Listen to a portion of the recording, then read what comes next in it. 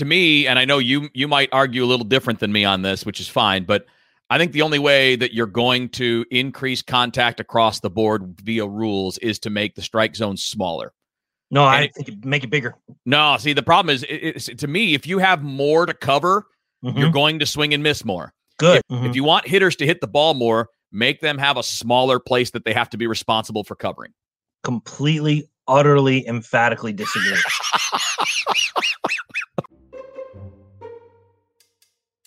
Hello, everybody, and welcome to the best podcast in baseball, brought to you by Closets by Design. I'm St. Louis Post-Dispatch baseball writer Derek Gould.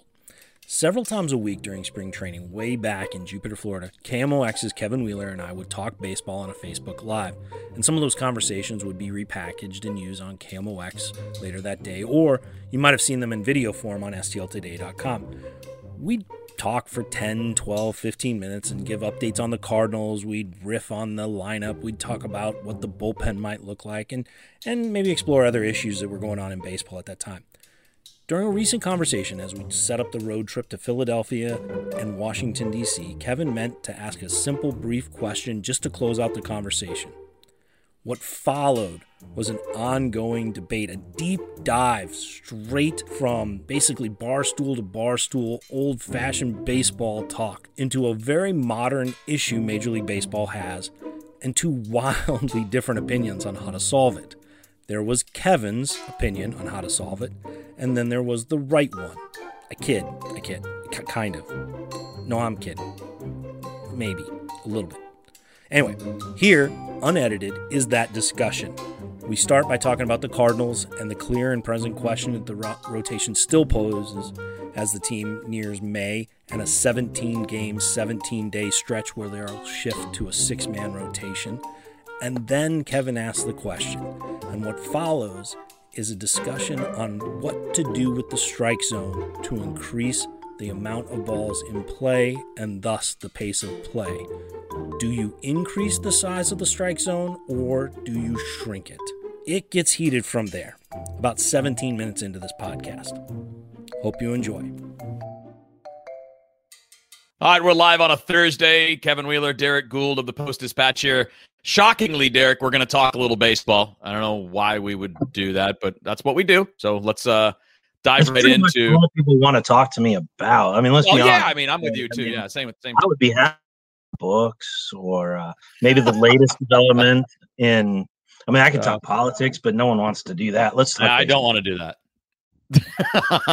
I mean, you have to do start a separate podcast there. You can make all those things happen yourself, you know. Sure, yeah. Like 5 people will listen. All right, so we got a few things we want to run through today. Let's start with the business of the Cardinals. Right, you got an off day. You're 500 after 12 games. Some of the things that have been problems were seen as a problem. Right. And we knew that sorting through the outfield, for example, was going to take some time. It wasn't going to have an immediate solution. We're like, bingo, 3 starters and they're all good. We knew it was going to take some time to sort through this.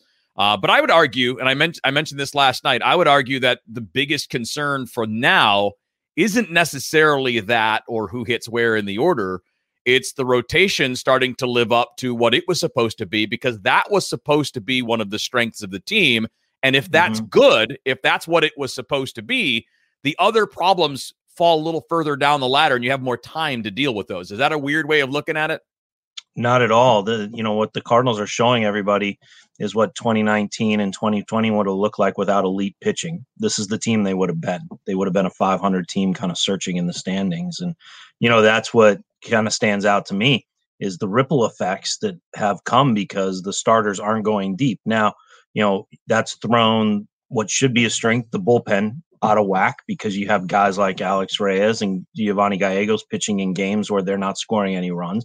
That puts an emphasis on the offense to then, get early starts, on the offense against some starting pitching, some pretty good starting pitching, but you have to get early starts then to rationalize in the National League, letting the starter go deeper into the game and not going to a pinch hitter when you need the offense. I mean, just all the cascade effect of not getting deeper appearances from the starters. I mean, 1 quality start in the first 12 games. That's one. Yeah. I mean, the Brewers. That's only one out. Only one guy. That one guy's the only one that even recorded an out in the 6th inning. Am I right?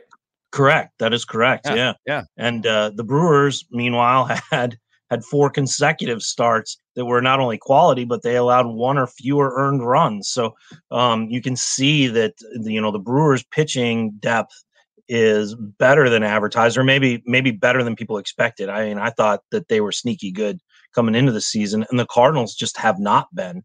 And the ripple effects are significant. I mean, it's leading to the fact that it could capsize other parts of the team. And that's the sign of a real trouble, is one that not only is subpar on its own, but one that exposes and weakens or anchors other strengths.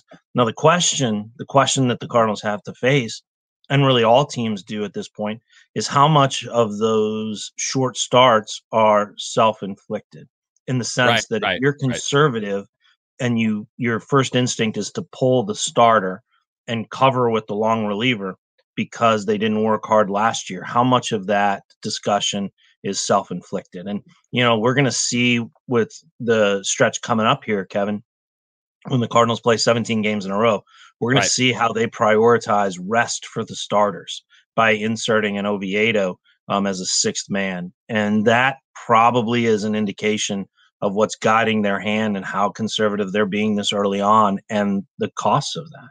Yeah, it's going to be interesting. And again, we know that potential reinforcements are coming. I mean, we know that Kwon Young Kim is back this weekend. So he is another higher level of pitcher that steps into your rotation, at least based on what we saw last year. And if he's even close to that, and I don't think any of us expect the 1.62 ERA, but if he's just close to being as consistent as he was last year, throwing strikes and things like that, that should be an immediate help. Because in a lot of these cases, Derek, I mean, it's not like they've all gotten blown up. There have been bad innings that have gotten away, but we saw Gant have a couple of times where they didn't give up a lot of runs, but there were a lot of long innings and you're only going 5, and they tried to go beyond that and it didn't work out the other day. And by the way, I really appreciated Mike Shilt's thoughts after that game. Just basically second guessing himself and saying, that probably wasn't the right way to go in retrospect. So I thought that was, acknowledging that there were 2 arguments there. I thought that was really good. So yeah, it was kind of vintage, or kind of shades of Tony La Russa when he didn't want to talk about the offense. He took the play. Yeah, it's not a bad strategy, but it was also a legitimate point in this case too. But yes, you're right. I mean, a lot of good managers do that. Maybe a little bit of context, though, for fans is not to look at the innings. The innings are a big part of it, and they help us tell the story. Right. But look at the pitches. And John Gant, that question comes up, and Jack Flaherty. And actually, Adam Wainwright brought this up in his post-game comments after the Yachty 2K game, is that, the first innings have been difficult. And Flaherty kind of brought this up, too, is that he went out there and he touched 95 in that first inning because he said, look, the first inning has been problematic for the rotation as a whole. Right. That doesn't mean they're giving up runs. That just means they're not getting through it in 10, 12, 13, 15 pitches. It means they're getting through in 20, 22, 24. And all of a sudden, right from the gate, you've exhausted this, a quarter of the pitches that you might get, which by the time you get to the 5th inning, even if you get some 8 pitch, 11 pitch things, now you're starting to look at, what the Cardinals count up as far as stress innings. And that's really what teams are looking at is bulk pitches. Mm-hmm. It just happens that we can tell the story with the innings, but teams are looking at bulk pitches. Yeah, innings is an oversimplification, right? I mean, they're going to be looking at that pitch count. That's the workload. You could, 100 pitches over 7 innings is not as difficult as 100 over 5. Right. It just isn't. I mean, again, and if anybody wants to figure this out in their own world, go run a series of 100-meter sprints and run, let's say 10 of them, but separate them and give yourself 5 minutes in between each, and then do them all back to back to back to back and tell me which is harder. Mm-hmm. Right. I mean, it's a lot harder when you compress the work, and that's what happens in those long innings. And I think, again, that leads to the next step here to me, which is how much are they going to be willing to churn the pitching staff as the season goes along? Because it seems like there's not a great desire to do that, which I understand because nobody likes that. The starting rotation? I just mean in general. I mean, they're going to turn it a lot. They're going to have to, right? Yeah, they're set up to do so. They telegraphed that coming into the season with partially how they set up who's on the 40-man, partially who they invited to spring training. Some of who they've invited to the alternate site camp. I mean, they have telegraphed the fact that they're going to continue this I-55 shuttle, the Ponce de Leon route, if we will.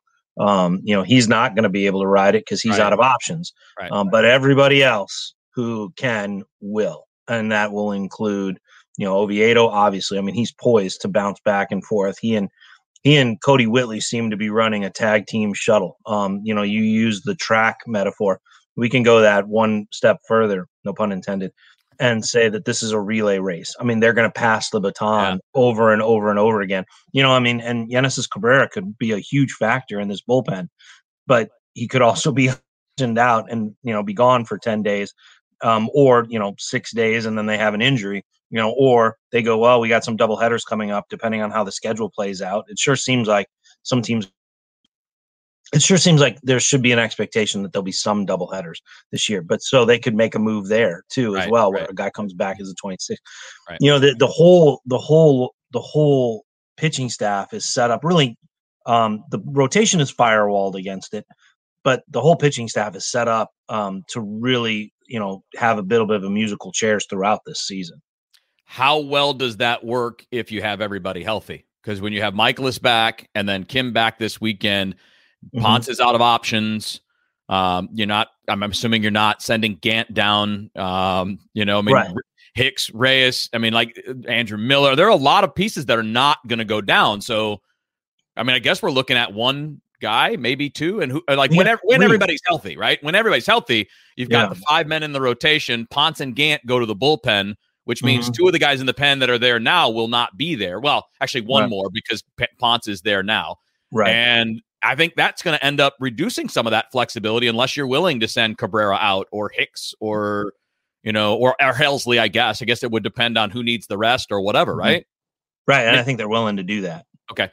That makes sense. Yeah, people should brace themselves for that. And it might be like Hicks goes on the – you hope that he doesn't encounter any problems, but say, he has some soreness or some dead arm, all of a sudden the IL.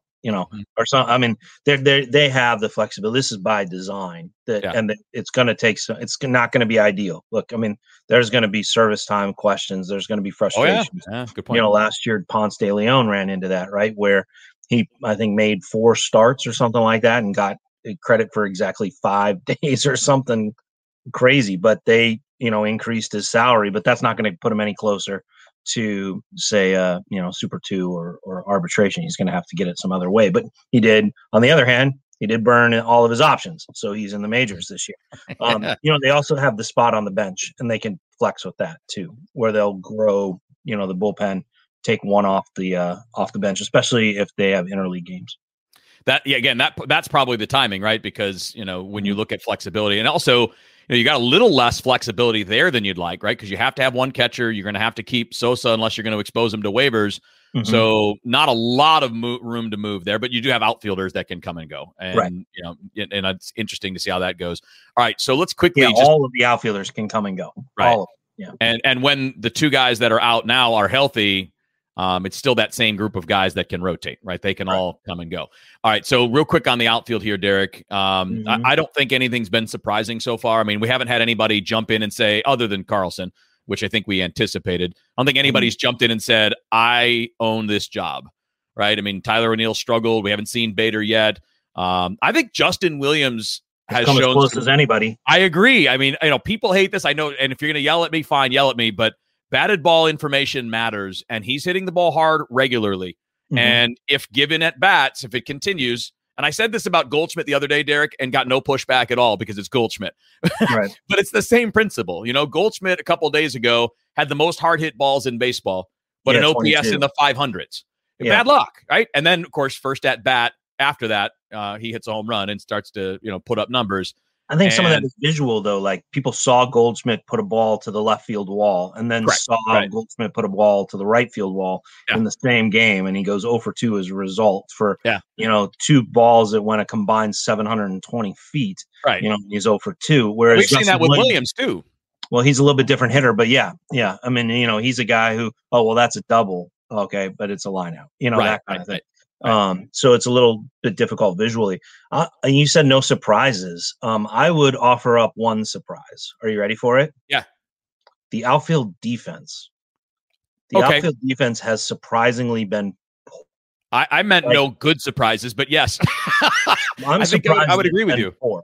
Yeah. It doesn't compute with the skill sets that are out there. Dylan Carlson has played center field quite well, really well. He's been He fine. had a great catch. I think he's had some throws. I got some pushback on Twitter that, whatever. We're watching a different game. It's fine. It's okay. But Dylan, I think, has played well in center field, and I would hold that up against anybody. I think Justin Williams, with each passing day, has played more assertively in the outfield. I do find it fascinating that we have already seen Tommy Edman in right field and Justin Williams in left field more than they played those positions combined all spring. Yeah, that's interesting. So spring doesn't mean anything still, they took reps out there and during BP, but the focus for Justin Williams really was right field. And then all of a sudden wasn't. And then, for Tommy Edman, it was really second base and shortstop. And then now all of a sudden it's not. So, right. I think that there's the outfield defense is really something that was costly. I mean, it's been costly, and that's not something you see much from the Cardinals. No, good point. Good point. All right, 2 other quick things, separate from current events on the cards, but obviously important nonetheless. Let's talk a bit about Jackie Robinson Day for a second, because you wrote a really great and in-depth piece in the paper today about Jackie Robinson and that relationship with the Cardinals and that transition of power in the National League back in the 40s. I thought that was really interesting, and a lot of great, kind of follow-ups on storylines that we had all heard about throughout our lives, just to kind of, line things up and look at how those 2 franchises went back and forth with each other and how that transition happened. A disclaimer, that was from last year. That's right. You posted it today. Yeah. I just am fascinated by that. I mean, the stat that sang out to me is, like Stan Musial won 3 World Series, right? The Swifties won 3 World Series during wartime. The Cardinals were, by every measure, the class of the National League in the 40s, and they also had one of the best players of the 40s, actually multiple of the best players of the 1940s. But Stan Musial's last World Series game was at age 25. That's crazy. Age 25. That's Jack Flaherty's age. I know. I mean, that's like that now you go like, well, that guy, he's just starting his career. He played 17 more seasons and didn't get back to the World Series, which how would that process now? I mean, imagine if Yadier Molina, that would be Yadier Molina went to the 2004 World Series and did not go back again. Yeah. That's what we're talking about. Can you imagine that? Like that would have just blown Cardinal fans' minds that like Musial would never go back. Well, the reason why is because a huge reason why is because the Dodgers took over. The Dodgers became the dominant team in a National League when winning the pennant was the only way to the World Series. And the Dodgers did that by integrating, and the Cardinals did not keep up because they didn't integrate. They were slow to integrate. They had one of the most talented hitters the game had ever seen, but they were slow to the progress that baseball made. And that's what yielded the throne. I mean, quite honestly, that's what did it. You look at a Cardinals team that had been quicker to do so, including talent right in their backyard. If they had just been willing to do that, if ownership had just been willing to, hey, Branch Rickey's onto something. We've benefited from Branch Rickey before. Yeah. But maybe we should pay attention to this, but they were slow to do so. Yep. That's and absolutely crazy. 17 years. Unbelievable. Yeah, that's stunning. Absolutely stunning. Last thing I have for you, Derek, and obviously we may not have time to do this in too great detail, but I'll do it in a haiku. Okay, you ready? Very good. Yeah, very good. All right, so we have I don't know what haiku is, but okay. No, I do. I'm kidding. I like to play dumb sometimes because I am dumb sometimes. The best way to start this part is I'm cool with experiments and trying to see what will and won't work at the minor league level or in independent ball and all that. So I'm not really upset about the idea of trying to see what it looks like with the mound moving back. I understand, velocity has become a major issue. Everybody throws hard now. I mean, every team's got a story of a guy that 3 years ago was throwing 93 and now he's throwing 100. These guys say the learning curve on velocity has been growing exponentially. We know more about the biomechanics. We got all this great tech that can show you where you're right and where you're wrong and what you need to fix and all of that. So it is getting harder to handle velocity in the major leagues. It is something that's an issue. What they're experimenting with is moving the mound back 1 foot. So 12 inches, which is a 1.5% difference from where it is now to where it would be with that 1 foot back. It's 726 inches to the plate now, and it would be 738 if you move it back 1 foot. One, how much of a difference does that really make when it comes to perceived velocity at the plate? Because what's measured is the ball out of the hand, right? So if somebody throws 100, they're still going to throw 100.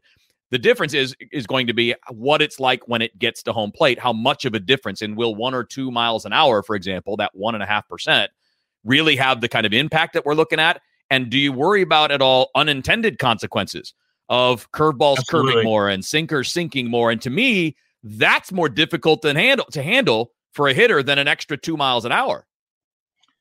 Yeah, I also worry about unintended consequences of injuries. Yeah, agreed. Yeah. You know, you're asking a rather significant change here. This is not, I get lowering the mound, raising the mound, change the dimensions of the game. However, it did not change the length of the throw. And now you're talking about changing the length of a throw. So now, you know, we could do the math on it. You know, Adam Wainwright's curveball, does it break that much further away from the plate? Does it, you know, how does he have to throw it, you know, or a sinker or a cutter? You know, what I just on a small scale, the pitch that, you know, has really radically changed baseball, obviously over the last, say, 20 years, right, is the cutter. I think we can agree on that, right? Okay. So now all of a sudden the cutter is either going to, I mean, a lot of times that cutter is going to be a ball now, right? Because are you neutralizing the cutter completely by doing that? Because, but it'll still look the same to the hitter, and they may swing at a ball that's further off the plate. But no, they'll know that pitch at that looks like that is not going to make the plate. You know, it's not going to have the distance to cover it. So then do pitchers have to throw it that much harder? Like, what's the physical and I don't have an answer for it. Right. I'm with you. It's worth asking, like, what's the fatigue factor?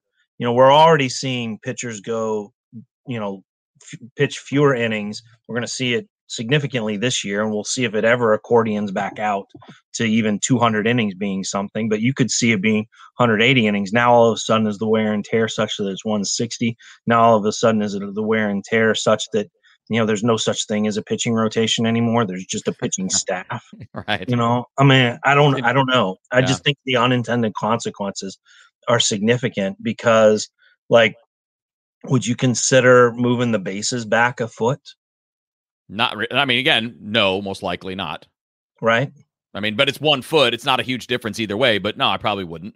Right. Well, how would that would radically change the game? I mean, think of the no-hitter and how different that no-hitter would be with Jose Abreu just trotting over to first base because it's 1 foot further. Yeah. I mean, I don't know that one thing is going to work, Derek, but to me, and I know you might argue a little different than me on this, which is fine, but I think the only way that you're going to increase contact across the board via rules is to make the strike zone smaller. No, I think make it bigger. No, see, the problem is, to me, if you have more to cover, you're going to swing and miss more. Good. If you have less area to cover, so think of it as a defender. If you're not going to shift and a second baseman has to cover that whole side of the field, he's not going to get to as many balls as if you shift and cover all of that ground with 3 guys rather than 2. Totally understand. And if you take the area of the strike zone and make it smaller, you're going to have more opportunity, less. You're going to have more chance to make contact. Now, initially, you're going to have more walks because you're going to have pitchers that are used to the old strike zone and pitchers are not going to get called. But we've seen this in every other sport. When the NFL changed rules for defensive backs and their coverage, we had a boatload of penalties and it was ugly for a while, but they figured it out. And what did the NFL get? More offense. The NBA did this. They had to move away from clogging the lanes, and they had to move away from all the contact and the holding and pulling on shirts. And initially, there were a lot of fouls, and it was awful, and it was boring. But they got past it, and now they have more offense. And we've seen the same thing in the NHL. If you want hitters to hit the ball more, make them have a smaller place that they have to be responsible for covering. Completely, utterly, emphatically disagree. I mean, I'm not even kidding. And I you know, we could go on for 20 minutes, and we probably should. We probably should have this conversation. but I think it's counterintuitive. You have to make the strike zone bigger. You have to lower it. You have to lower it by the width of a ball. That's it. Keep the height where it is, lower it by the width of a ball. Just add that one ball so that it goes beneath the knee right there to the top of the stirrup. How does that get to more contact? Because it makes more contact lower in the zone. Hitters have to adjust because now that's a strike. And what kind of pitch gets there? The kind of pitch that, remember when you were playing as a young kid or back there in college, what were you taught to do? Hit the ball hard up the middle, right? Well, I mean, it depended on who the hitter was, but for the most part, for the most part, like hit the ball hard up the middle, and you wanted to put it through the pitcher's chest. But also a hard up the middle used to be a good thing, right? Used to be. Well, I mean, it is a good thing when you're a kid and you can't hit the ball over the fence. Right. When you're young and you don't have any strength, the fly ball is an out. Right. When you're a grown man, the ball in the air goes over the fence. Correct. But what changed? So we saw a shift in our lifetime here, actually in the last 15 years, where the sinker ball has basically been eliminated from a lot of things, right? From a lot of pitchers it is, From a lot of pitchers because of the launch angle, right? So how do you reestablish that pitch? Remember, the sinker pitch was a contact-oriented pitch, right? That pitching coaches like Dave Duncan preached: get the ball in play early, let your defense work for you, pitch efficiently, have this pitch to go to. I mean, I saw him explain it to Joel Pinheiro with the one-seam sinker. I saw him explain it to Brad Penny, who in a lot of ways was ahead of his time with the way he pitched, but then found a second gear by going lower in the zone. So to bring that pitch back into Major League Baseball, lower the strike zone, allow the sinker to play, and watch hitters adjust because they have to cover. And what they're not adjusting now. Half of them have the other half of the field that nobody's even defending. But my point is, though, they're not adjusting now because of how people are pitching them. Well, they're not adjusting now because you get paid to hit for power. You don't get paid for singles. So that's very true. If you're going to tell a guy he's got the entire opposite side of the infield wide open and they don't adjust to that, what makes me think they're going to adjust in this? Because strikeouts, they're not going to hit that ball. They can hit that ball for power. They can still hit it for doubles. They can still hit it they're just not going to hit it over the wall, but they're going to have to adjust because that's an out. And you know what still counts is outs are bad, right? So this is also my thing, is like, it'll mean more balls in play. It'll mean less balls in play. But it means more ground balls initially, right? Yeah, I mean, isn't that the point? But ground balls are outs. So I don't care if it's a 6-3 ground out versus a strikeout. It's still a simple out. I want more action. You want more balls in play. I want That's action. What a ground out is. Yeah, but a ground out is not exciting, right? Yes, it is. A triple is exciting. Arenado play third base. Come on, man. That happens how many times a week? 5 times a week out of the hundreds and hundreds of balls that are put into play. Yeah. They're called routine for a reason because most of them are routine. Right. I know. Those that doesn't get me off my seat. So it gets the game moving faster, and there's the chance. The whole point of baseball is the potential for something, right? That's whole allure of baseball, is the potential for something. And one of the reasons why fans aren't keen on it now is because there's not the potential for something. There's the potential for a strikeout. There's the potential for a home run. There's a potential for the walk. And we've taken out the randomness, the tension of what's potential. If you lower the strike zone and you put more balls in play, yes, more hard ground balls in play, you increase the potential of what could happen. Don't you do that with a smaller strike zone as well? What's that? Well, don't you do that with a smaller strike zone too? Bring it down a couple inches, bring it up a couple inches, maybe keep the width the same. Because you cater to the power zone. If you shrink the strike zone, that's what people like. They want balls in play. Yes, but there will be more balls in play because once you learn not to swing the ball out of the zone, the pitcher has to throw it in there. What are the best counts to hit in, Derek? 3-1. 3-1. Why? Why is 3-1, 2-0, 1-0, 3-0? Why are those the best counts to hit in? I didn't know you wanted me to list them all, but no, but whatever. Why are hitters counts considered hitters counts? Because the pitcher has to throw the ball over the plate. Correct. They have to, and they have to reduce their margin for error by throwing the ball more towards the middle of the strike zone and not to the edges of the strike zone. Okay, so that's where the power comes in. That's where the action comes in. I agree, and I understand that's and look, I understand your point exactly. But what my concern there is, and again, and I realize I'm being counterintuitive, but let's look at it this way, okay? Is when Mark McGwire was the hitting coach for the Cardinals, and other hitting coaches think this way too, but they talked about the counts just like you did, okay? If you are at 0-0 or 1-0 or 2-0 or 3-0, you have no reason to expand your zone. Exactly. Find a shoebox where you can drive and put your best swing on it. Now, as that count changes, as the strikes go up, 0-1, 1-1, 2-1, expand the strike zone. He goes, learn to cover more of it. Know what you can do. Okay. So that to me is a very interesting way to look at hitting, right? And you just described it, is start with a shoebox and know that that's where you can do damage. If a pitch is in that zone, I'm putting it off the wall or over it, and I know it. And there's no other reason for me to look for a pitch anywhere else at 0-0 or 1-0 or 2-0. You know, I mean, barring situations, right? I mean, situations can change that, but generally speaking, that's exactly right. Yes. Okay. So if that's the sense, if we can agree that that's a really good thought process as far as the approach for a hitter, then by shrinking the strike zone, you then cater to the fact that the count is going to be in their favor more often, regardless of what the actual count is. You have brought the strike zone into their hot zone.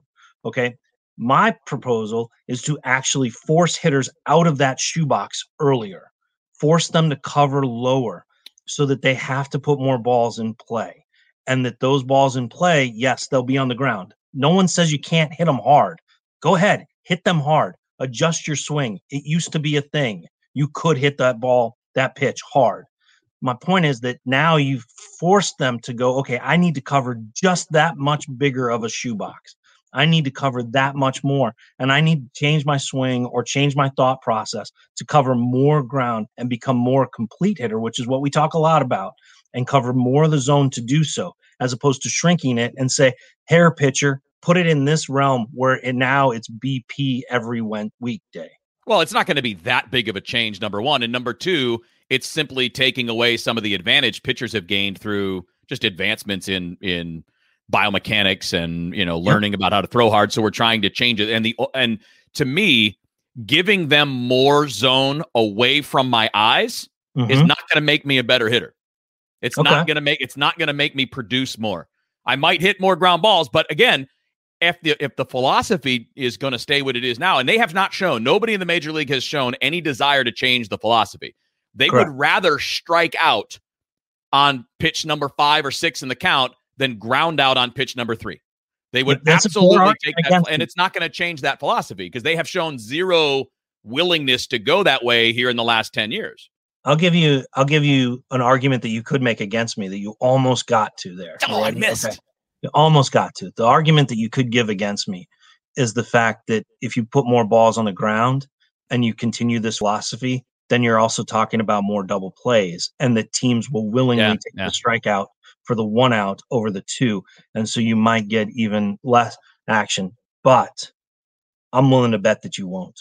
I'm just in talking more and more with even some hitters who obviously would be totally against widening the strike zone.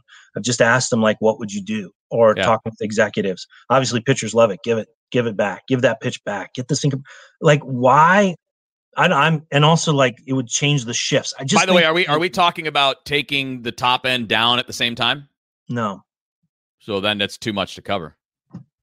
Like every hitting coach, every manager I've ever heard bark at an umpire is something along the lines of they can't both be strikes. You can't give him the top and the bottom of the zone because my hitters can't. That's what the strike zone because is. you can't. I know, but like if you're going to give, when you say give them the outside and the inside. You can't. Right, that's exactly right. And by the way, I'm not saying that the black on the outside and the black on the inside. I'm not saying the umpire shouldn't. Right, I'm not saying it shouldn't be that way. I'm saying that's the philosophy.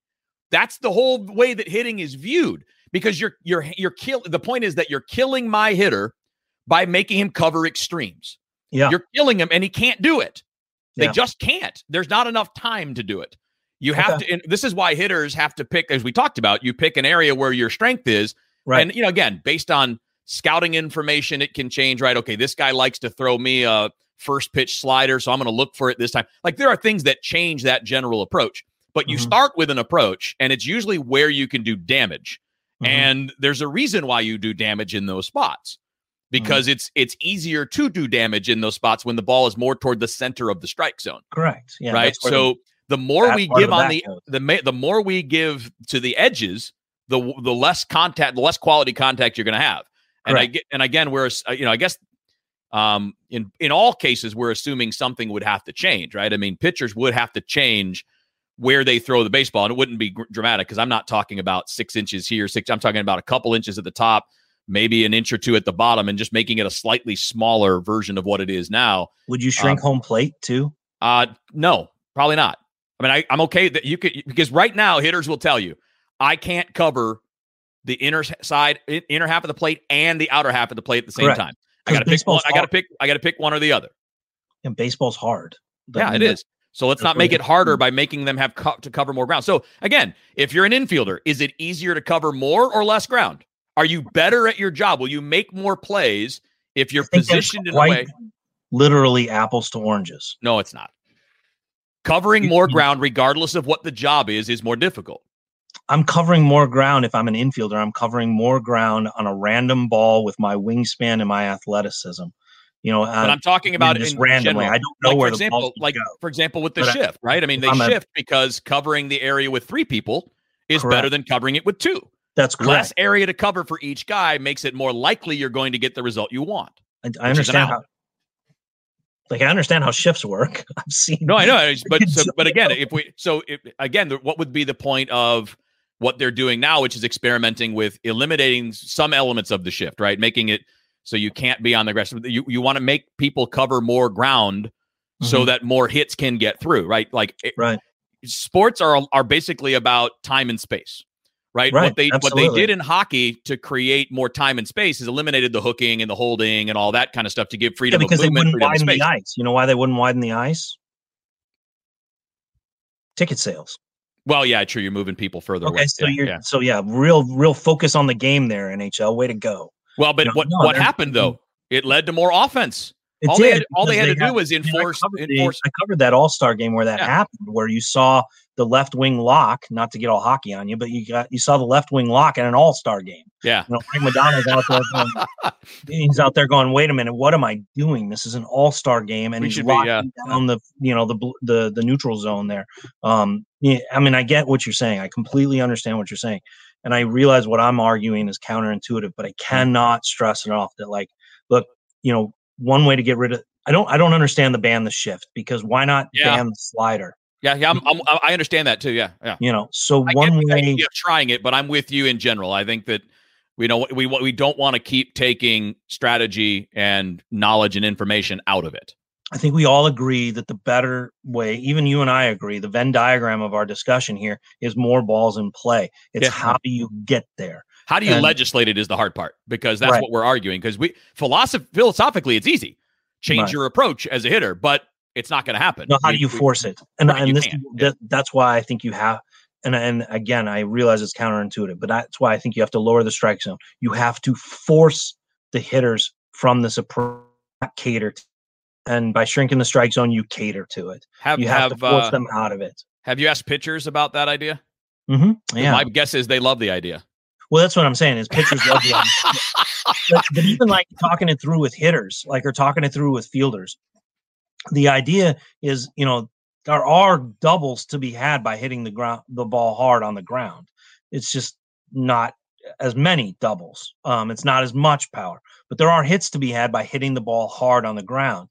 And we don't see that a lot. And if you do, how often do you see it hit into the shift?